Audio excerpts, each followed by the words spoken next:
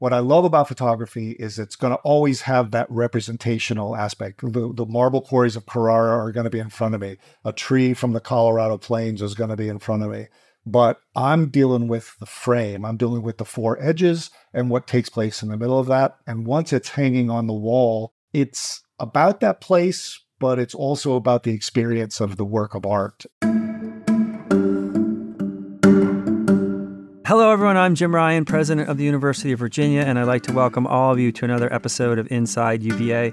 This podcast is a chance for me to speak with some of the amazing people at the university and to learn more about what they do and who they are. My hope is that listeners will ultimately have a better understanding of how UVA works and a deeper appreciation of the remarkably talented and dedicated people who make UVA the institution it is.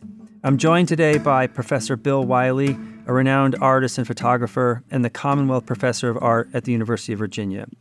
Through his art, Bill investigates place, exploring what constitutes a place and how places are informed by physical features, human interaction, and time. His art can be found in the permanent collections of the Metropolitan Museum of Art, the National Gallery, the Smithsonian Art Museum, and the Virginia Museum of Fine Arts. He has published 7 books, served in various leadership roles in the art department, and has directed UVA's study abroad program in Italy since 2007. Bill has been an extraordinary member of UVA's faculty for over 2 decades, and today we are incredibly fortunate to have him on the podcast. Bill, thank you for being here. Thank you for asking me. So, like everyone else, I'm a bit of an amateur photographer, so I'm especially excited to be speaking with you. I want to start at the beginning. You had what I think is fair to say a sort of unusual path to academia. Yes. I'd love to go back and trace it with you. Okay. So you were raised in the south side of Chicago, is that right?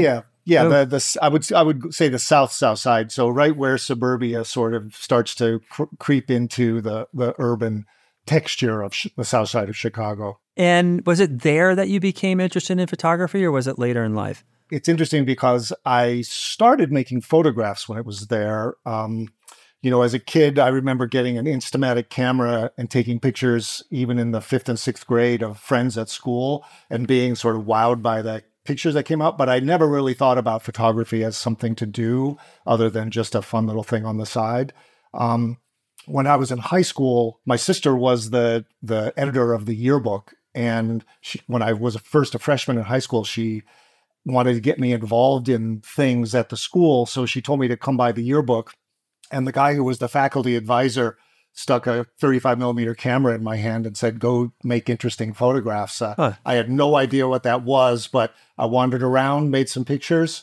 He got sort of excited about it. And I thought, well, this is kind of cool. Maybe you could do something with this. And I started taking pictures from then on. But I would say it was quite a bit later before I thought to make it my life's work. Yeah, right. So from high school, you went to college in Colorado. Correct.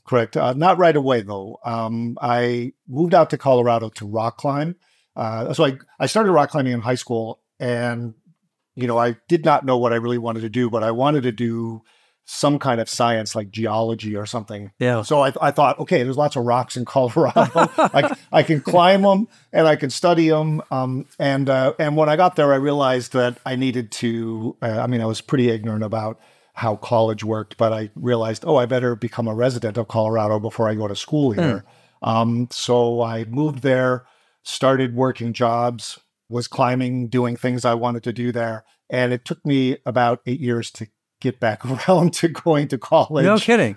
Yeah. So all I was doing was traveling and climbing and making photographs. So what years were this? Let's see. I moved to Colorado in 1976. Okay.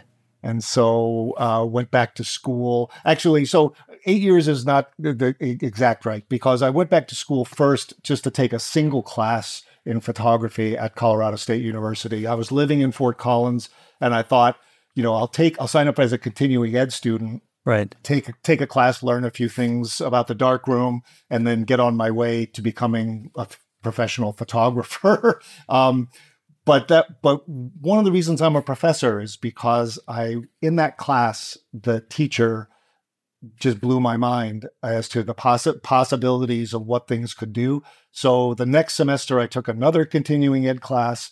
And then by the time the third semester rolled around, I was like, I should just get a degree in this thing. This seems like something I can stick around and do, and was very excited to do it. That's so interesting. So this was not a really well-formed plan from the time you were 9, right?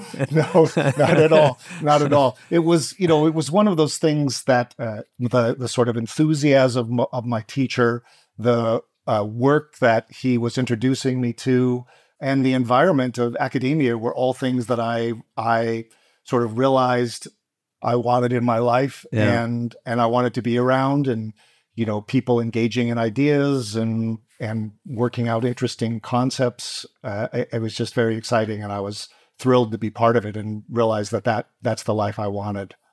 I sort of fell into it.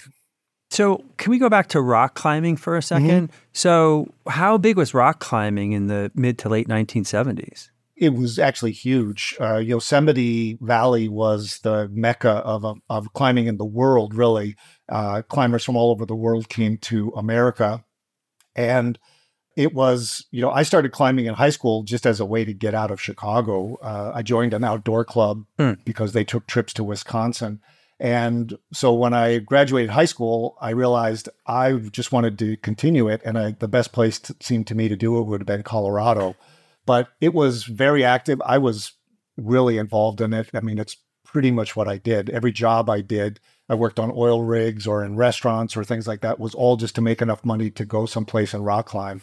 And I spent easily 6-7 months of the year rock climbing.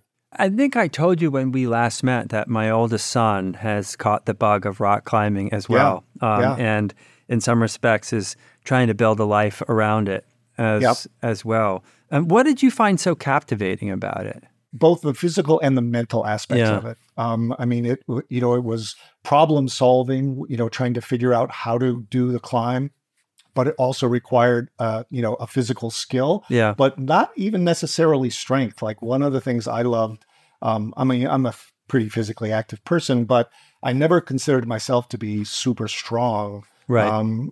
But you had to learn balance and strategy and moves. And all of that was super exciting. And of course, on top of it all, I loved being outdoors. And do you still climb? Here in Virginia, I mostly climb in gyms. Right. I go to a gym and climb in Richmond. I love still the physical of it. Once you get to be my age, it helps with your balance and things to be able to do those moves. But the motion of climbing is really spectacular, and I love it. So back to photography. So you're in school, and are you thinking at that point that you're going to become an academic, or are you thinking you're going to become a professional photographer, or both? It's interesting. I realized that the great thing about academia was that if I continued in it, it was, and by the way, I had no idea how difficult that was going to be, that I would be surrounded all the time with just photography. I looked at my teachers and I looked at other people who I respected in the field, most of whom were professors at various schools. And I thought, all they get to do all day long is sit around and talk about photography, and then they get to make their photographs, and that's 100% their life. So I realized early on that's the path I wanted to follow. But first and foremost was the idea that I wanted to be an artist and I wanted to do something with the work. So it was more that I saw academia as a path that was going to allow me to be 100% immersed in the life, but also support what I wanted to do. And at what point did you realize you had some talent in this? Was it someone else who told you, or That's a question that still lingers out there, by the way. But I would say that I think when I was in that undergraduate program, again, let me put that into a context of I was a little older than the other students by the time I started in that program. But I very quickly sort of connected with the work of a few other photographers who weren't my teacher at Colorado State. And I started to try to emulate their work, to try to study their work and learn things from it. I reached out and connected to those people, and I was like, can I show you some things that I've done? And when those people started to respond in a positive way, nobody said to me, "Oh my gosh, you are fantastic." But people would say, this is interesting, or I like what you've done here, which is, of course, how I learned to be a teacher, was watching these people Right. interact with me. And so I thought, okay, if somebody finds this interesting, I think maybe what I'm doing has some potential, and I'm just going to keep working in that direction. And when you say they found some things interesting, I'd like to pause on that for a second, because I think for a lot of us who are not experts in photography, it is a little hard we see images that are arresting or beautiful and to our own eyes, but what makes or what made your photographs, if you remember, interesting to those who are experts in the field? Like, what are they looking for? Well, it's a great question, and it's something I struggle a lot trying to help students understand this, because we have such a sense that a photograph is a representation of the thing that was in front of the camera. Yeah. But what a photograph, and I think what some of my work was doing, and what I try to do in all of my work really, is to have the photograph transform what was in front of the camera into something even more interesting. And of course, that happens through a lot of technical things, not the least of which, well, this is more of a dimensional thing, but it's putting the three-dimensional world into a two-dimensional space. And when that space gets compressed, suddenly interesting things happen. And that was something that I picked up on really, really early in making photographs, that what you could do with the background and the foreground by compressing them would be different than if you were standing in front of the thing. So when you do that well, and in an interesting way, it becomes, a compelling part of a photograph. And I think that really is what's required for a photograph to become a work of art, is that transformation and somehow towards something new, towards something surprising. Right. And I notice several times you've referred to making a photograph rather than taking. And is that what you're getting at when you say you make a photograph? Absolutely. And again, this is something I learned from my early mentors, but it made perfect sense to me. I like when I work with a camera, I think about the composition. I think about I'm putting parts together. It's a picture problem that you're developing in there in a way that's very similar to if I was standing in front of a blank piece of paper and deciding to make a drawing. I'd make a mark here, I'd make a mark there. I'd think over here in the corner, it needs something. I need to sort of balance this over here. I'm looking through the viewfinder, I'm doing that exact same thing. Right. I sort of don't like the sort of concept of taking, it's got a little bit of a, there's a negative connotation. So making is this is a thing that it's almost like empowering in a way. It's something I always talk to my students about. They end up usually asking me the same question that you just did, or pointing out the same thing. They're like, you're talking about making. And I'm like, that's right. That's what I want you to do. I want you to make a picture, be involved. So you've seen huge changes in technology related to photography from the time that you began with an Instamatic to, now 126 little cart that filmed, that 126 cartridge you just plugged into the back. I remember. Yeah. Now you can take an almost unlimited number of pictures. Do you feel like the degree of difficulty of producing a great photo has lessened any, since you could take 1,000 photos where in the past you were maybe limited to, 10, 50 shots? It's a good question. I don't know if it's gotten any easier, because a good photograph is still going to have structure. It's still going to have all the things combined. If obviously, like when I was working on, say, Pompeii or Carrara, a couple of projects of mine, I was using an 8x10 camera, and I had film holders that had individual sheets of film in it. I would go for the day in the quarry, and I would have only 18 sheets of film with me for the entire day. So I oftentimes would set up the camera, spend 20, 30 minutes getting everything composed, and then I'd have to say, is this film worthy? Is this worth a sheet of film? And so I probably lost some pictures, some good pictures, because I talked myself out of it. Whereas with, say, digital photography, obviously I could take that picture and move on and not worry about it. So it's possible that more pictures are made because they're not worrying about the film, but I don't necessarily think it's easier to make a good picture. Right. So you mentioned Carrara and Pompeii, and I'd love to talk to you about some of your projects. So I'm curious what draws you to a particular project. So you spent time in Carrara and then Pompeii. You spent time with, was it a 6-person football team? In Eastern Colorado, yeah. How do you decide, okay, this is what I want to photograph? Well, as you pointed out in the introduction, I found myself very interested in the concept of place and how a photograph or how artwork can sort of communicate some information about a place. Photography has this great ability to deal with the details and the specifics. So that's one of the things I love about it. But almost always it's the visual quality of the thing. So I'll talk about Carrara, for instance. The quarries themselves are these magnificent structures that are like cubist paintings, like something Paul Cézanne would have made on a canvas.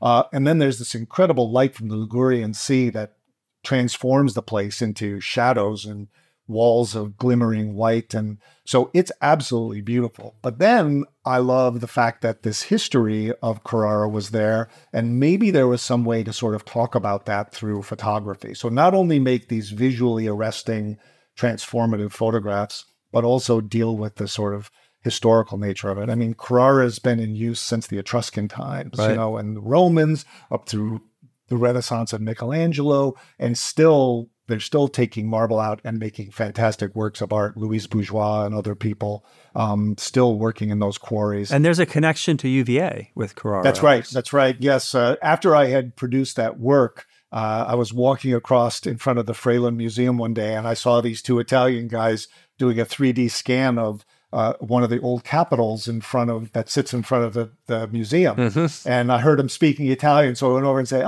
come va? Started speaking Italian to him. And then they said they were from Carrara.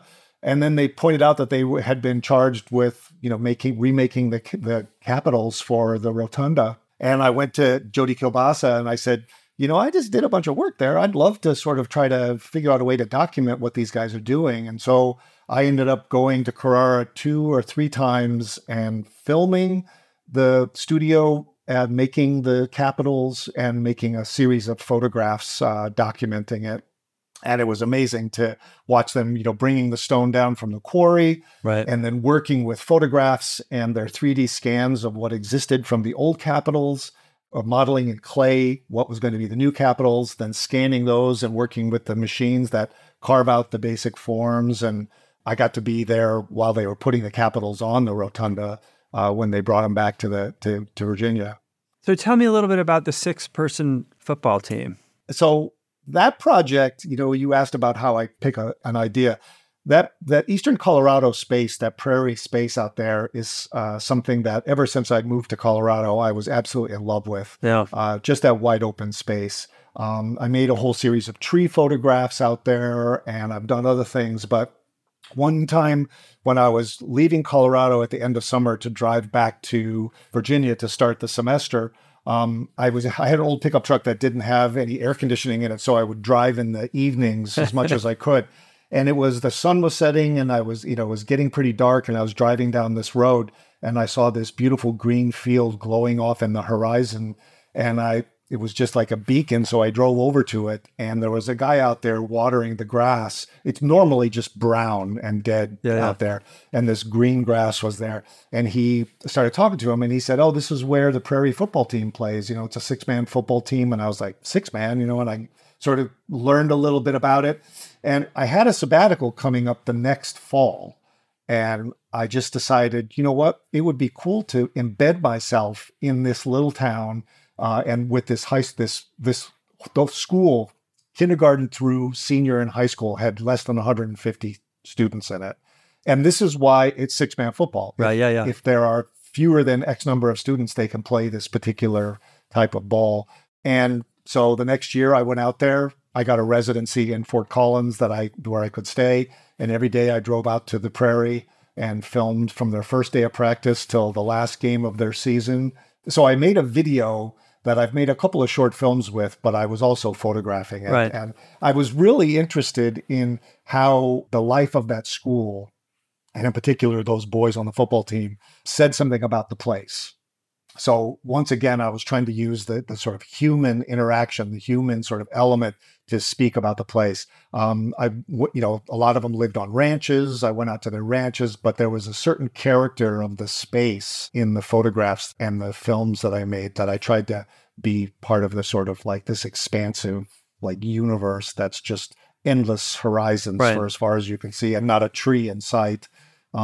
But then here's this football game that's being played on Friday nights under the lights. That's just ranchers and roughnecks from the oil rigs and families are out there with, one thing that was kind of amazing is they would park with their trucks, mostly trucks, pointing toward the field.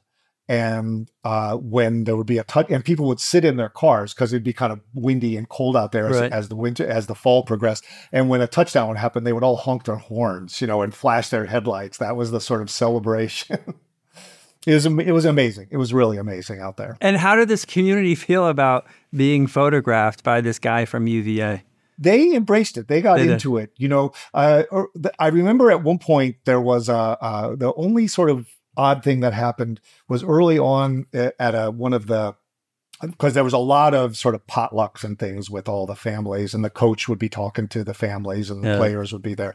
And I was at one of them, and somebody stood up and did a sort of pre-dinner prayer, and I was kind of filming this. And afterwards, one of the family members came over and said, "You're not going to like make a point about that prayer and turn this into some sort of like conservative, crazy Christian thing." And I was like, that's the least of my interest here. Right. I'm interested in your son and the players and what they do out there and the life they have and this space, So, but otherwise, everybody was very embraced what I was doing to the point that, after the summer after I did it, after I made the film, one of the boys, who was one of the more popular boys on the team, was killed in an auto accident. Oh, I'm sorry to hear that. And yeah, it was very sad. And the book is dedicated to him. But his family reached out for a lot of photographs that I had of him. And then they were able to sort of make a big installation at the school based on some of the work that I had done because,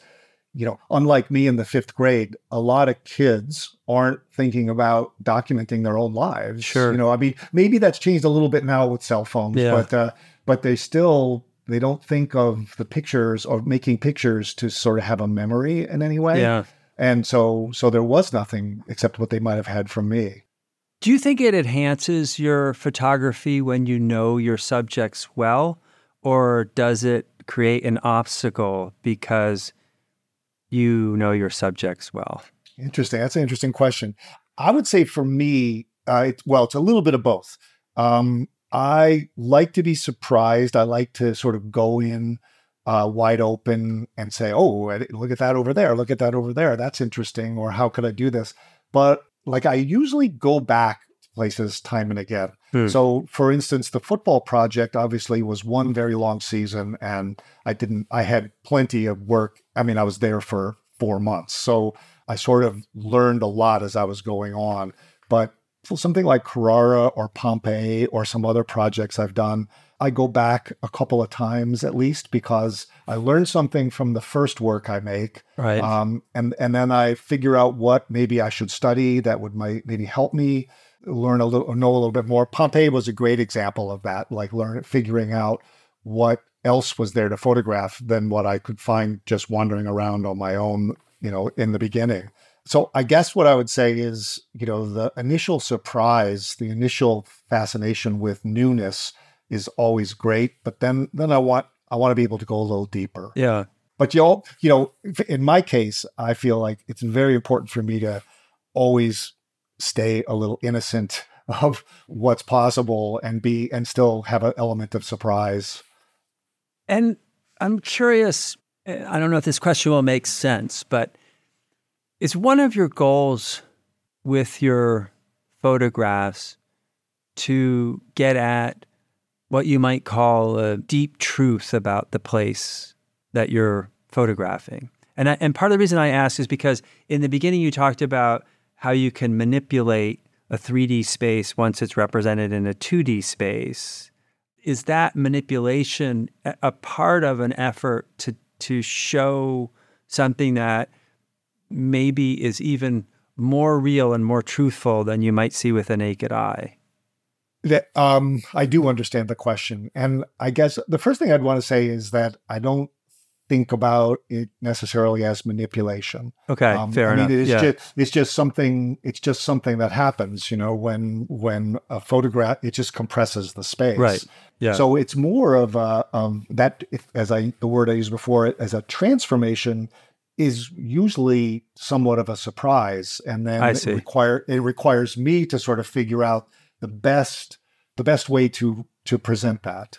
Like maybe I move to the left, maybe I move to the right, maybe in the darkroom or on Photoshop, I enhance something or bring something out. But I try to not show my hand in terms of what you would maybe call manipulation in photography. But to the real depth of your question, I guess what I would say is I'm trying to make a work of art. And so in doing that, and this is why I chose to be a photographer, I'm interested in the thing I photographed, but I'm also, I would say, more interested in the thing I'm making. And so what I love about photography is it's going to always have that representational aspect. The marble quarries of Carrara are going to be in front of me. A tree from the Colorado Plains is going to be in front of me.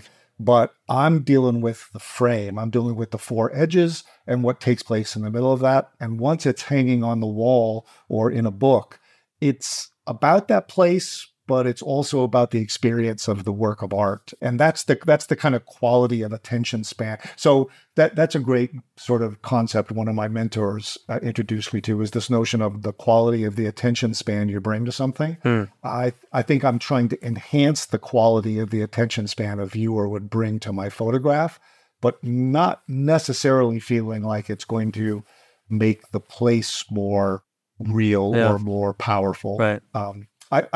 Hopefully I position myself in such a way that the great thing about the place is just there to begin with, where I choose to stand. So unfortunately, we're close to time. I could talk to you for hours. So let me ask you just a couple of final questions. One is, what are you working on now? Well, I'm in the middle of editing a book about Japan. I did a pilgrimage in Japan just before the pandemic, where I walked a 1,200 kilometer path around the island of Shikoku. And, I took a small digital camera. I was originally just going to do it for the pilgrimage sake. I wasn't even going to take a camera. And one of my mentors was like, "You're a photographer. You should probably take a camera." So I got a small digital camera. But what was so wonderful, because I normally work with big cameras and large things, right, it was much more like not to overuse the word, but snapshot. It was more like I was making sketches of every little thing I saw versus the setting up. And so now we're putting together a book of about 120 photographs taken on that journey. Great. And I'm also writing some things. And so that's the current project. That's what's going on. So my guess is I'm not alone in admiring your work, but also being envious of what you get to do for a living. So for those who are interested in following in your path, what advice would you have for someone who is interested in photography and is interested in becoming an artist like yourself? Well, obviously, you just got to do the work. Obviously making pictures, trying to show them to people whose opinions you respect. And, to try to get your work out in the world, that's a very difficult thing because, as you pointed out early on, there's a lot of people who make photographs. Right. And to try to stand out somehow, you have to not only make interesting work, but put it in front of the people who are going to help you put it in front of other people. And that has become much, much more difficult to do. It wasn't easy to do when I was starting out, but comparatively, it was a lot easier to get your foot in the door and have a museum curator say, "Oh, that's interesting. I'm going to take a look at that." Or let me buy one of those pictures, and then they put it on the wall and then somebody else sees it. now often a lot of museums are buying work and it never makes it on the wall. It just goes into their archives. So I guess I would just, the simplest thing is to just, what was that thing that there was a saying? It was like, dress up and stay home, like do the work and then hope that something comes from it once it starts to get good. Right. That's a pretty bad answer. But. No. It's a real answer and an honest one. Yeah. Well, Bill, thank you so much. It's been a total pleasure to speak with you. Same here. I really appreciate it.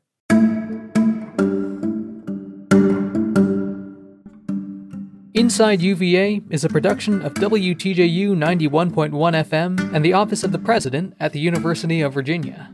Inside UVA is produced by Jaden Evans, Ariane Ballou, Mary Gardner-McGee, and Matt Weber. Special thanks to Maria Jones and McGregor McCants. Our music is Turning to You from Blue Dot Sessions. You can listen and subscribe to Inside UVA on Apple Podcasts, Spotify, or wherever you get your podcasts. We'll be back soon with another conversation about the life of the university.